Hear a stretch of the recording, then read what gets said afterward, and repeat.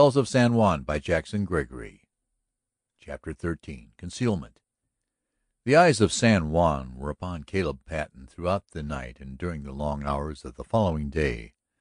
Under them his inflated ego grew further distended while, waxing more technical than ever, he explained how a man in Rod Norton's condition could live and yet lie like a man dead. So prolific and involved were his medical phrases that men like John Eagle and Struve began to ask themselves if Patten understood his case. When after 12 hours the wounded man awoke to a troubled consciousness, Patten's relief was scarcely less visible than that of Norton's friends. Patten felt his prestige taking unto itself new wings and immediately grew more wisely verbose than ever. It was a rare privilege to have the most talked of and generally liked man of the community under his hands. It was wine to Patten's soul to have that man show signs of recovering under his skill. So he drove well-wishers from the room, drew the shades, commanded quiet, and came and went eternally, doing nothing whatever and appearing to be fighting, sleeves rolled up, for a threatened life. Long before noon there were those who had laughed at Patten before, but who now accused themselves of having failed to do him justice. Virginia Page had remained all night with her patient in Las Estrellas. The first rumor she had of the fight in the Casa Blanca was borne to her ears by Ignacio's bell. As she rode back toward San Juan only a few hours ago, she had talked with Galloway, watching him banter with Florrie Engle. But a little before that, earlier in the same day, she had seen Rod Norton. Before she galloped up to the old Mission garden, her heart was beating excitedly, and she was asking herself a little fearfully, is it Galloway or is it Rod Norton? For she was so sure that in the end Ignacio would ring the captain for one of them. Ignacio told her the story. Norton was lying in the hotel unconscious, Patten working over him. Jim Galloway and Antone were in the little jail and soon would be taken to the county seat. Kid Rickard was shot through the lung, but would live, Patten said. Fidel Nunez, over whom the whole thing had started, was dead. If mi amigo Ricardo die, mumbled Ignacio, it will be two Nortons, two sheriffs that die because of Galloway.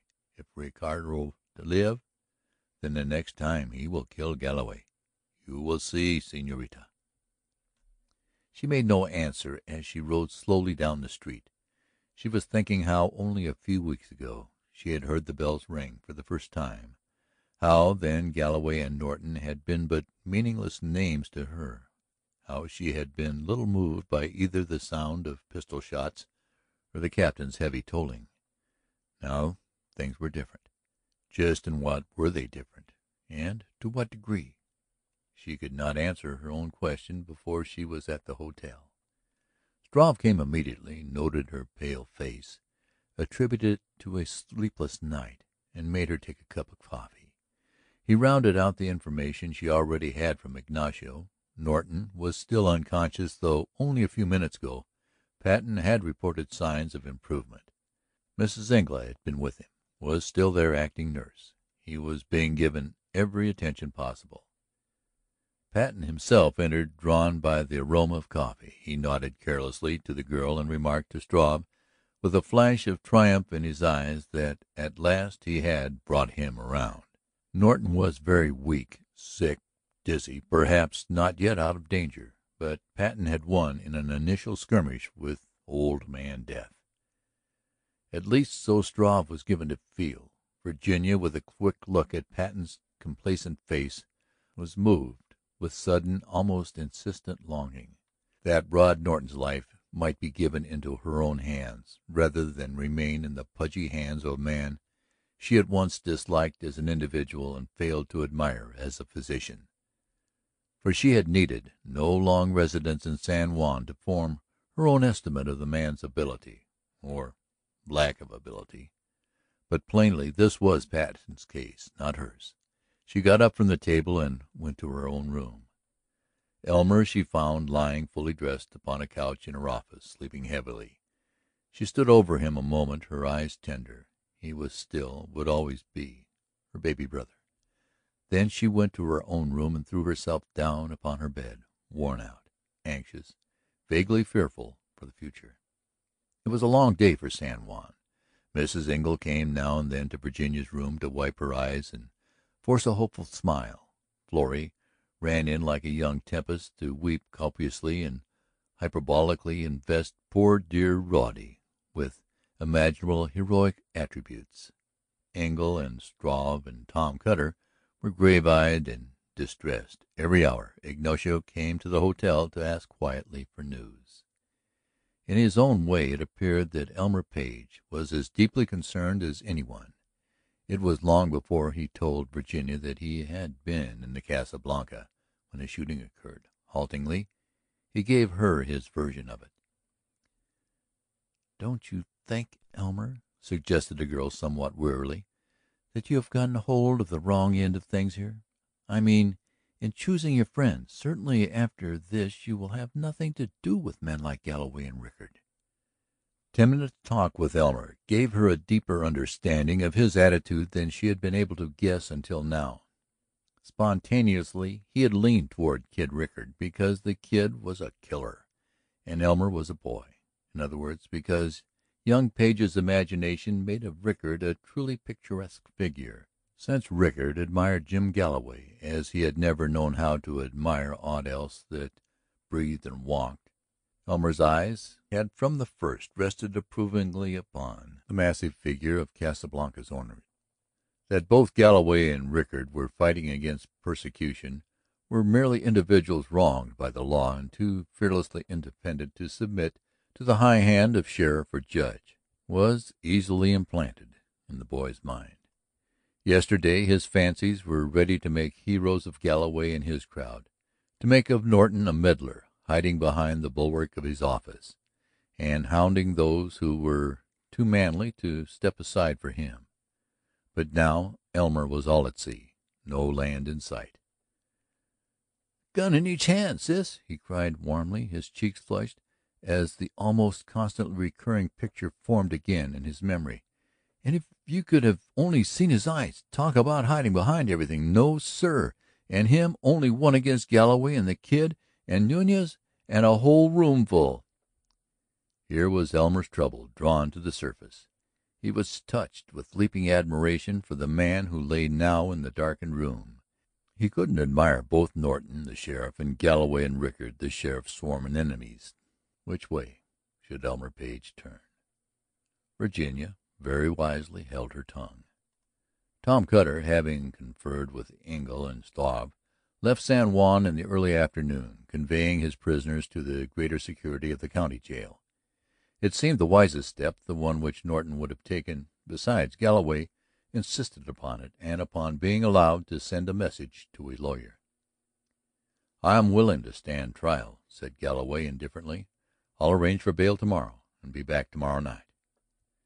The question which Tom Cutter, Struve, and Engle all asked of themselves and of each other, did Moraga get his chance to talk with Galloway, went unanswered. There was nothing to do but wait upon the future to know that, unless Moraga, now on his way back to Sheriff Roberts, could be made to talk, and Moraga was not given to garrulity. Meantime, Patten brought hourly reports of Norton. He was still in danger, to be sure, but he was doing as well as could be expected. No one must go into the room except Mrs. Engle as nurse. Norton was fully conscious, but forbidden to talk. He recognized those about him. His eyes were clear, his temperature satisfactory, his strength no longer waning. He had partaken of a bit of nourishment, and tomorrow, if there were no unlooked-for complications, would be able to speak with John Engle, for whom he had asked.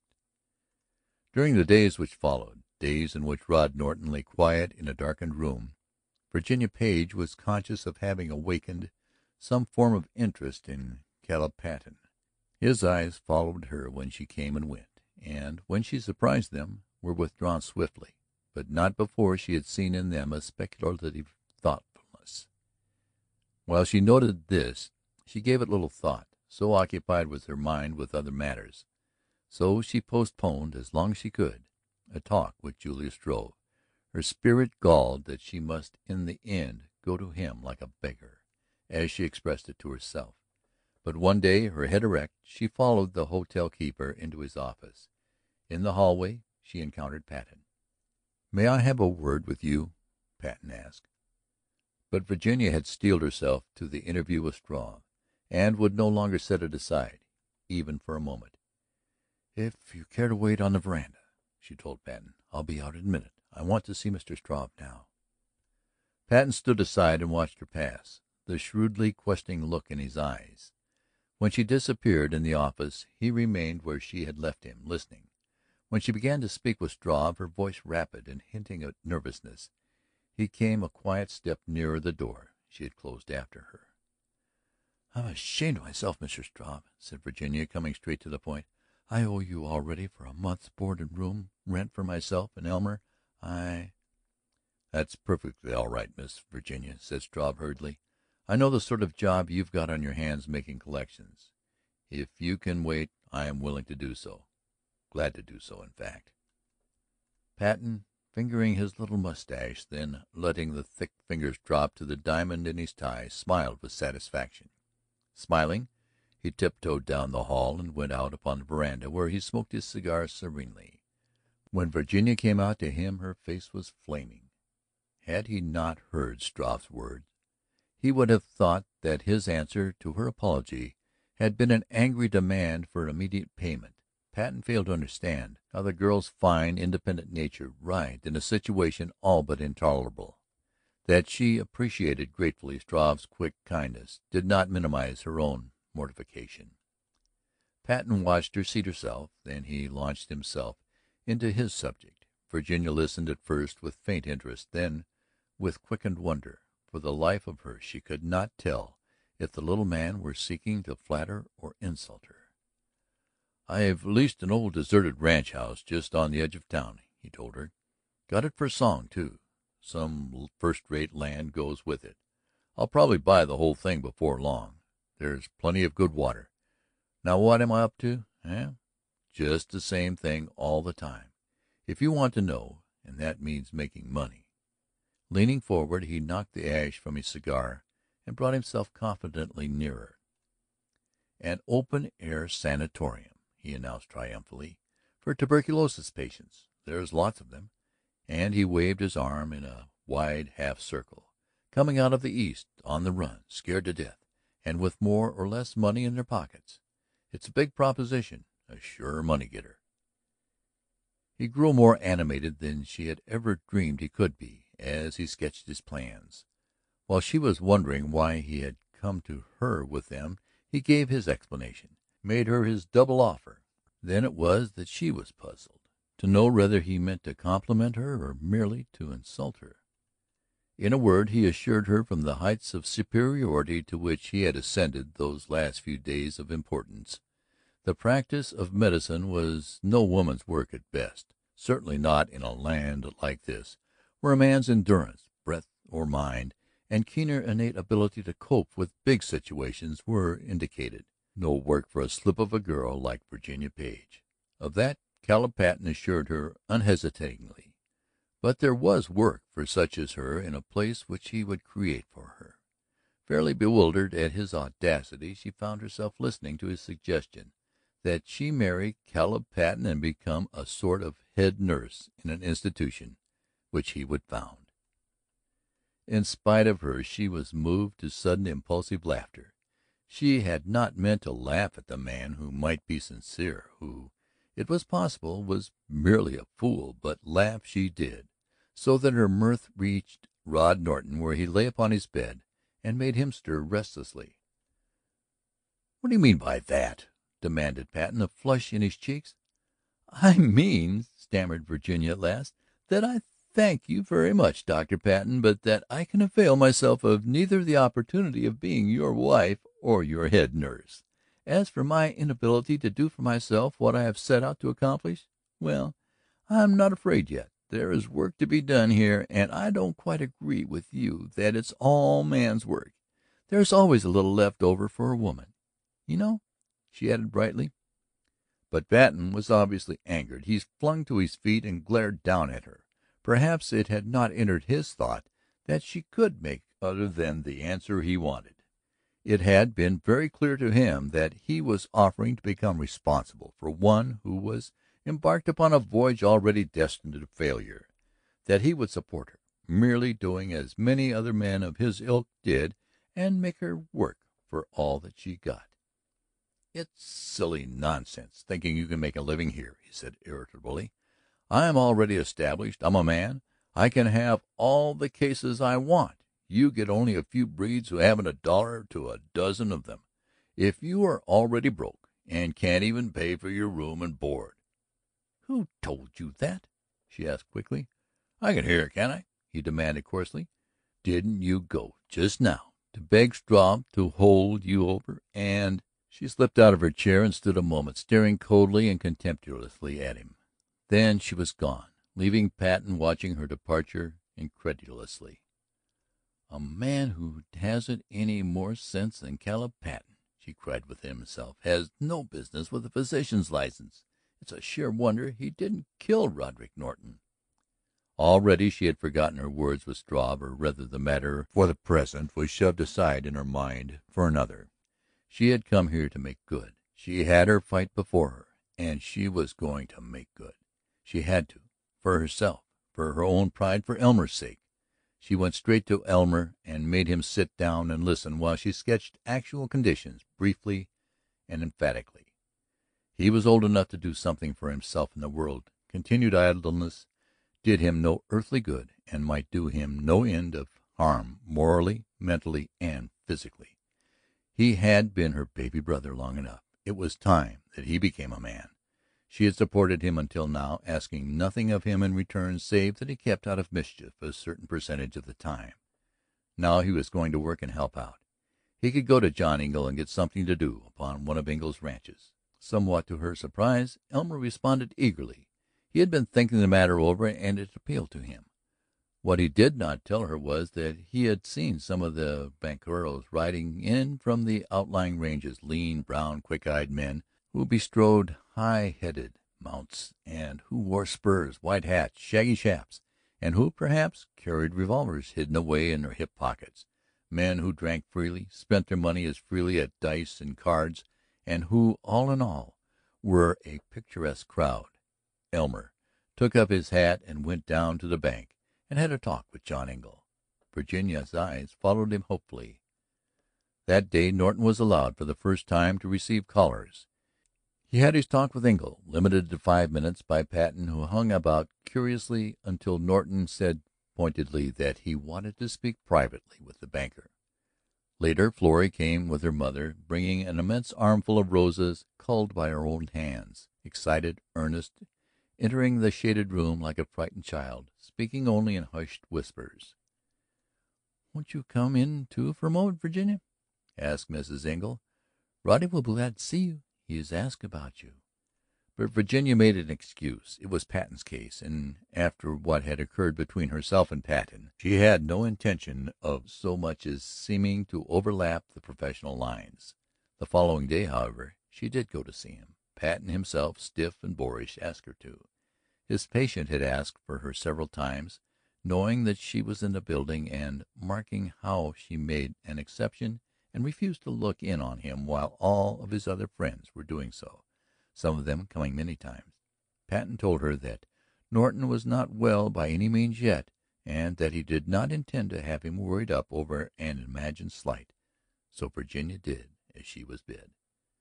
Mrs. Engle was in the room, bending over the bed with a dampened towel to lay upon Norton's forehead. He showed a sign of fever and his head ached constantly. He looked about quickly as the girl came in, his hand stirring a little, offering itself. She took it by way of greeting and sat down in the chair drawn up at his side. "It's good of you to come," he said quickly, his eyes brightening. "I was beginning to wonder if I had offended you in some way. You see, everybody has run in but you. A man gets spoiled when he's laid up like this, doesn't he? Especially when it's the first time he can remember when he was stuck in bed for upward of 24 hours running." Despite her familiarity with the swift ravages of illness, she received a positive shock as she looked at him. She had visualized him during these later days as she had last seen him, brown, vitally robust, the embodiment of lean, clean strength. Now sunless inaction had set its mark on his skin, which had already grown sallow. His eyes burned into her own, His hand fell weakly to the coverlet as she removed her own, his fingers plucking nervously, and yet she summoned a cheerful smile to answer his. "I was satisfied in hearing that you were doing well," she said, "and I know that the fewer people a sick man sees, the better for him." He moved his head restlessly back and forth on his pillow. "Not for a man like me," he told her. "I'm not used to this sort of business, just laying here with my eyes shut or staring at the ceiling, which is worse, drives a man mad. I told Patten today that if he didn't let me see folks, I'd get up and go out if I had to crawl." Virginia laughed, determined to be cheerful. "I'm afraid that you make a rather troublesome patient, don't you?" she asked lightly. Norton made no answer, but lay motionless save for the constant plucking of his coverlet, his eyes moodily fixed upon the wall. Mrs. Engle, finding the water pitcher empty and saying that she would be back in 2 seconds, went out to fill it. Promptly Norton's eyes returned to Virginia's face, resting there steadily. "I've been dizzy and sick and half out of my head a whole lot," he said abruptly. "But I've been thinking of you most of the time, dreaming about you, climbing cliffs with you." He broke off suddenly, but did not remove his eyes from hers. It was she who turned away, pretending to find it necessary to adjust the window curtain. It was impossible to sit quietly while he looked at her that way, his eyes, all without warning, filling with a look for any girl to read, a look of glowing admiration, almost a look of pure love-making. Norton sighed and again his head moved restlessly on his pillow. "I've had time to think here of late," he said after a little. "More time to think than I've ever had before in my life, about everything, myself, Jim Galloway, and you. I've decided to send word to the district attorney to let Galloway go," he added, again watching her. "I'm not going to appear against him, and there's no case if I don't." "But," she began, wondering. "There are no buts about it. Suppose I can get him convicted, which I doubt. He'd get a light sentence, would appeal, at most would be out of the way a couple of years or so. And then it would all be to do over again. No, I want him out in the open, where he can go as far as he wants to go. And then—" She saw his body stiffen as he braced himself with his feet against the footboard. "We won't talk shop," she said gently. "It isn't good for you. Don't think about such things any more than you have to." "Got to think about something," he said impatiently. "Can I think about you?" "Why not?" she answered as lightly as she had spoken before. "Maybe that isn't good for me either," he answered. "Nonsense. It's always good for us to think about our friends." His eyes wandered from hers, rested a moment upon the little table near his bed head, and came back to her, narrowing a little. "Will you set a chair against that window shade?" he asked. "The light at the side hurts my eyes." It was a natural request, and she turned naturally to do what he asked. But even with her back turned, she knew that he had reached out swiftly for something that lay on the table, that he had thrust it out of sight under his pillow. Mrs. Engle returned, and Virginia, staying another minute, said good-bye. As she went out she glanced down at the table. In her room she asked herself what it was that he had snatched and hidden. It seemed a strange thing to do, and the question perplexed her. While she attached no importance to it, it was there like a pebble in one's shoe, refusing to be ignored. That night, just as she was going to sleep, she knew. Out of a half-doze she had visualized the table with its couple of bottles, a withering rose, a scrap of notepaper, a fountain pen. The pen, it was Patten's, had evidently leaked and had been wiped carelessly upon the sheet of paper, left lying with the paper half wrapped around it. She had noted carelessly a few scrawled words in Patten's slovenly hand, and she knew that it had been removed while she turned her back, removed by a hand which, in its haste, had slipped the pen with it under the pillow. She went to sleep incensed with herself that she gave the matter another thought, but she kept asking herself what it was that Patten had written that Roderick Norton did not want her to read. End of chapter 13.